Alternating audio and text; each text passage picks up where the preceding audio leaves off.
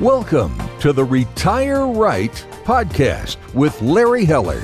You deserve complete financial advice. There's no acceptable alternative if you want a plan to live well and on your terms. Complete financial advice equals complete peace of mind.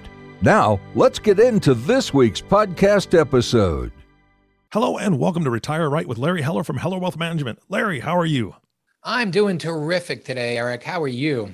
It's great to see you. It's one of the first times we get to see each other during recording. We haven't done this before, so we're doing video now. We're going to start doing video. We've hit December. Can you believe it? It's December. Next month is 2022. Yeah, okay. I didn't need to hear that. It's a lot faster than it should have come, but at the same time, I'm kind of glad 2021's over. Yes, me too. Although actually, there were good things about 2021 as well. Much better than 2020. Yeah, no, I think we can both agree on that. So what's our topic today? So today we're going to talk about year-end planning recommendations, specifically for retirees. Okay. All right. And this is the time of year. How urgent is this list? I mean, is this something people need to be, hey, get on the ball right now, or is this something just to kind of consider? So some of them are going to be urgent and some of them are going to be, it's a good time of the year. We should start thinking about this. Okay. And I find either the beginning of the year or the end of the year is always a good time to address these. So you kind of get into a habit of doing it once a year. All right. Where do we start? So let's start with the first one. Really not a recommendation. It's really a requirement. So for those retirees that are 72 or older, they need to make sure they take their required minimum distribution. Because guess what happens if they don't, Eric?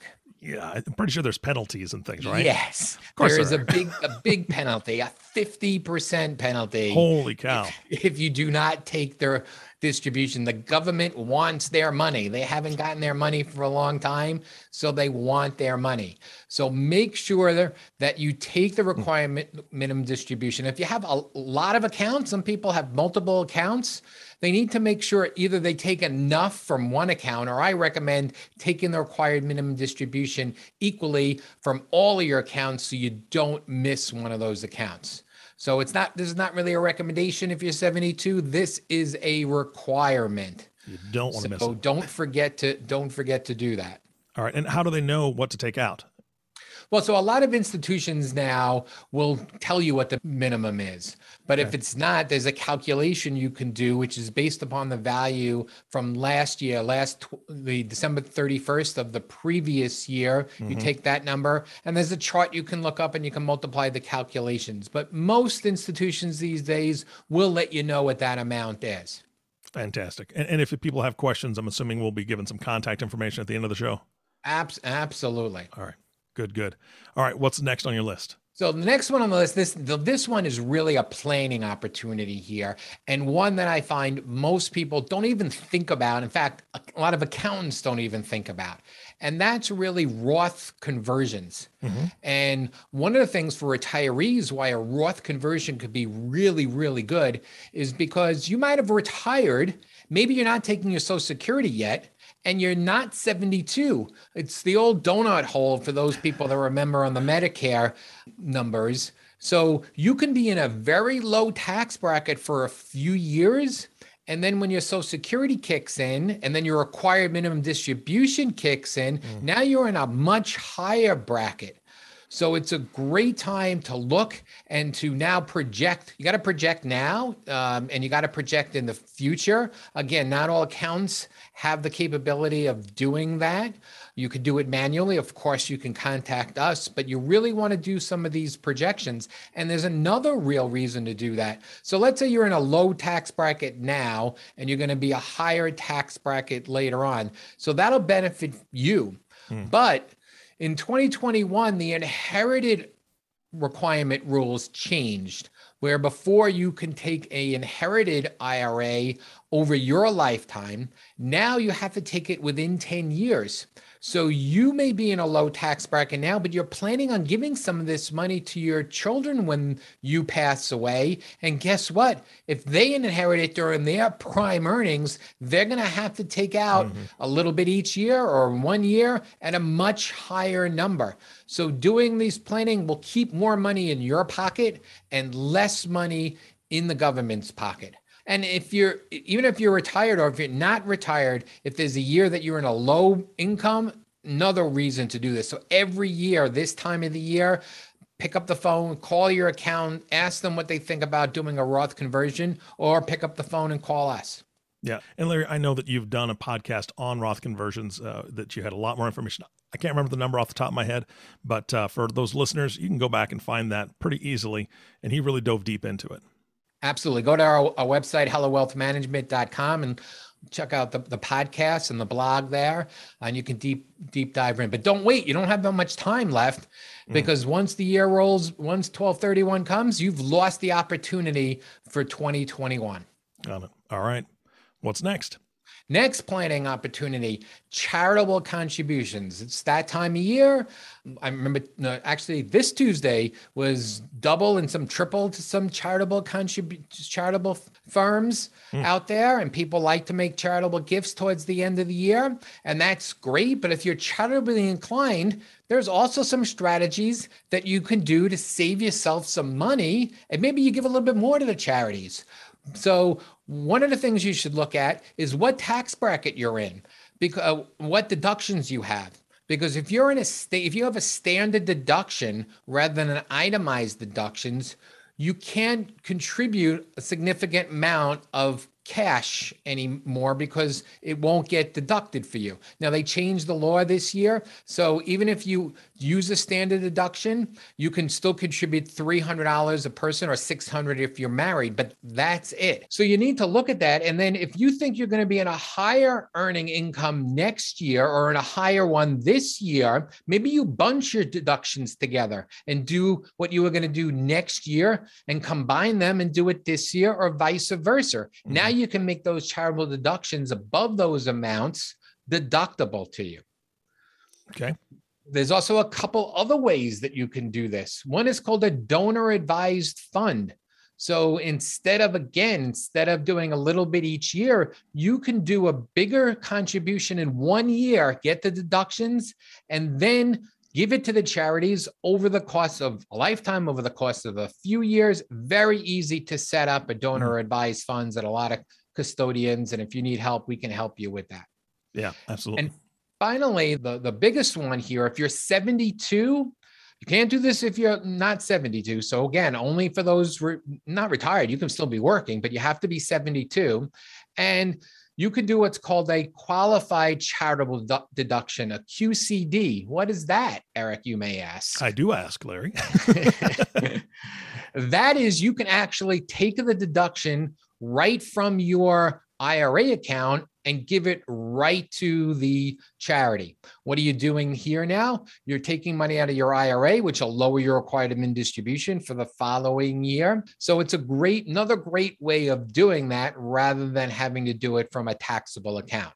Sometimes if you taxable account, maybe you can gift appreciated stock. Some charities don't want to accept that, and you may have to sell something and pay the taxes. So there's a lot of different ways. So if you're charitable inclined, make sure that you take a look at some of these strategies. Again, you have until the end of the year to make these decisions. Okay. Yeah, sounds good.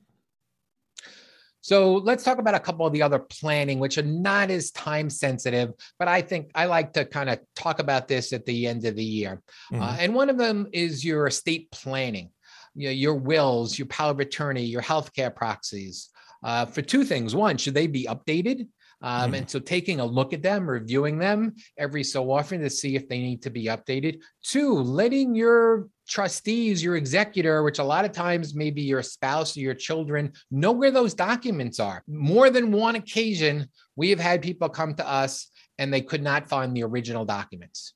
And that's kind of sad because it is definitely a very difficult procedure to now probate a will without an original. So knowing where those documents are, looking to see if they need to be changed. In addition, great time to review the beneficiaries, because your beneficiaries in your retirement accounts do not go by what your wills are. And also all your life insurance, review the beneficiary. Again, I can tell you stories over the course of our career, Eric, where we've seen ex-spouses still named beneficiaries. We've seen missing children named as beneficiaries. So good time of the year to review them all. Yeah, let me ask you a question, Larry, about the gifting and the like a will. You spoke about charitable intent earlier. A lot of times families will be just talking around maybe Thanksgiving dinner table and oh, this painting is going to go to one of you kids, and all the kids are looking around going, we really don't want that painting. Or maybe they've already put it in the will to go to a certain person, and then they find out nobody really wants it, so they decide to donate it to charity because it's valuable. Now the will has to be changed, right? And how quickly does that need to be done? Well, the will has to be changed. There are a couple of things in there if they have a charity in there that they could disclaim them. But yes, if there's something specific that wants to be done and donated to charity, you should put that in the will, whether it's a painting or a lot of people want to put a dollar amount in their wills or a percentage of their assets in the wills. There's a lot of different things to do. And I'm not going to go into it, but in New York State, there's also a Santa Claus that we talk about. That's a true clause, Eric. So what that does is if you're above the limits for estate taxes in New York, so New York would tax you from $1. So the limit now keeps going up. It's about $6 million, a little less than $6 million. So if you're at $7 million, you get taxed in New York on the whole $7 million. Wow. So a lot of people do what's called a Santa Claus in their wills. So if you're just a little bit above the deductible amount, that amount goes to the charity. Now you fall below the threshold and you have no New York estate taxes. So another separate little tidbit on charitable planning through your wills. Yeah. And again, this just points back to everybody's circumstance is different, and people need to be talking to a professional about this. Absolutely. Yeah.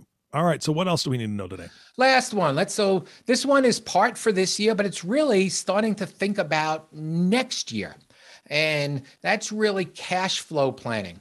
So when you're looking at, okay, what am I going to need on a annual basis, on a monthly basis, especially if you're retired and you have money coming in from Social Security or maybe a pension, what is your asset allocation? Do you have money that's in your investments and stocks that you need to take out? How much you need to take out from your retirement accounts, your other accounts? So actually doing a planning and looking at that cash flow helps a few different ways. It helps from possibly minimizing taxes, but it also helps from peace of mind. If you now have a plan and you know that your cash, where you're going to get your money, not only next year, but when we do it, we use our reservoir strategy and we're looking out 2 and 3 years ahead. So if we have a 2008, you do remember 2008, Eric? Yeah, a little while ago. Yeah, I remember it. But we have one of those years, you don't have to panic and be forced to sell something when it's down. So preparing end of the year for your 2022 cash flow is the last recommendation that I have for you. Okay, and you said asset allocation in that grouping. I know that you've spoken before about investment allocations. That's something you're taking a look at as well at the end of the year, correct?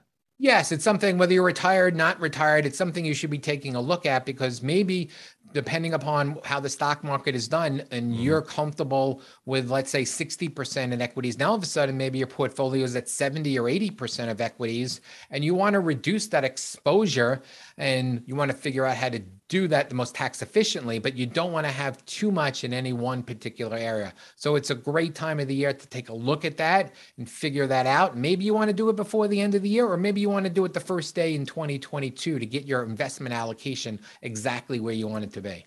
Yeah, sounds good, Larry. All right. Well, I did promise the audience some contact information. If somebody is thinking about these things and said, hey, look, I really need to talk to somebody about it, how do they get a hold of you, Larry? So 2 ways. You can go to our website, hellowealthmanagement.com, and just scroll down and click for a free 20-minute financial diagnostic and set up an appointment with us, or call the office at 631-293-2806. All right, Larry, always a pleasure. Thank you so much for your time today. Great to see you, Eric. Good to see you too. And of course, it's good to, well, we can't see you, but you can see us. We want to say thank you to you, the listening audience. Thank you so much for tuning in and listening to the Retire Right podcast with Larry Heller. If you have not subscribed to the podcast yet, please click the subscribe now button below. This way, when Larry comes out with a new podcast, it'll show up directly on your listening device. This makes it really easy to share these podcasts with your friends and family. Again, thank you for listening.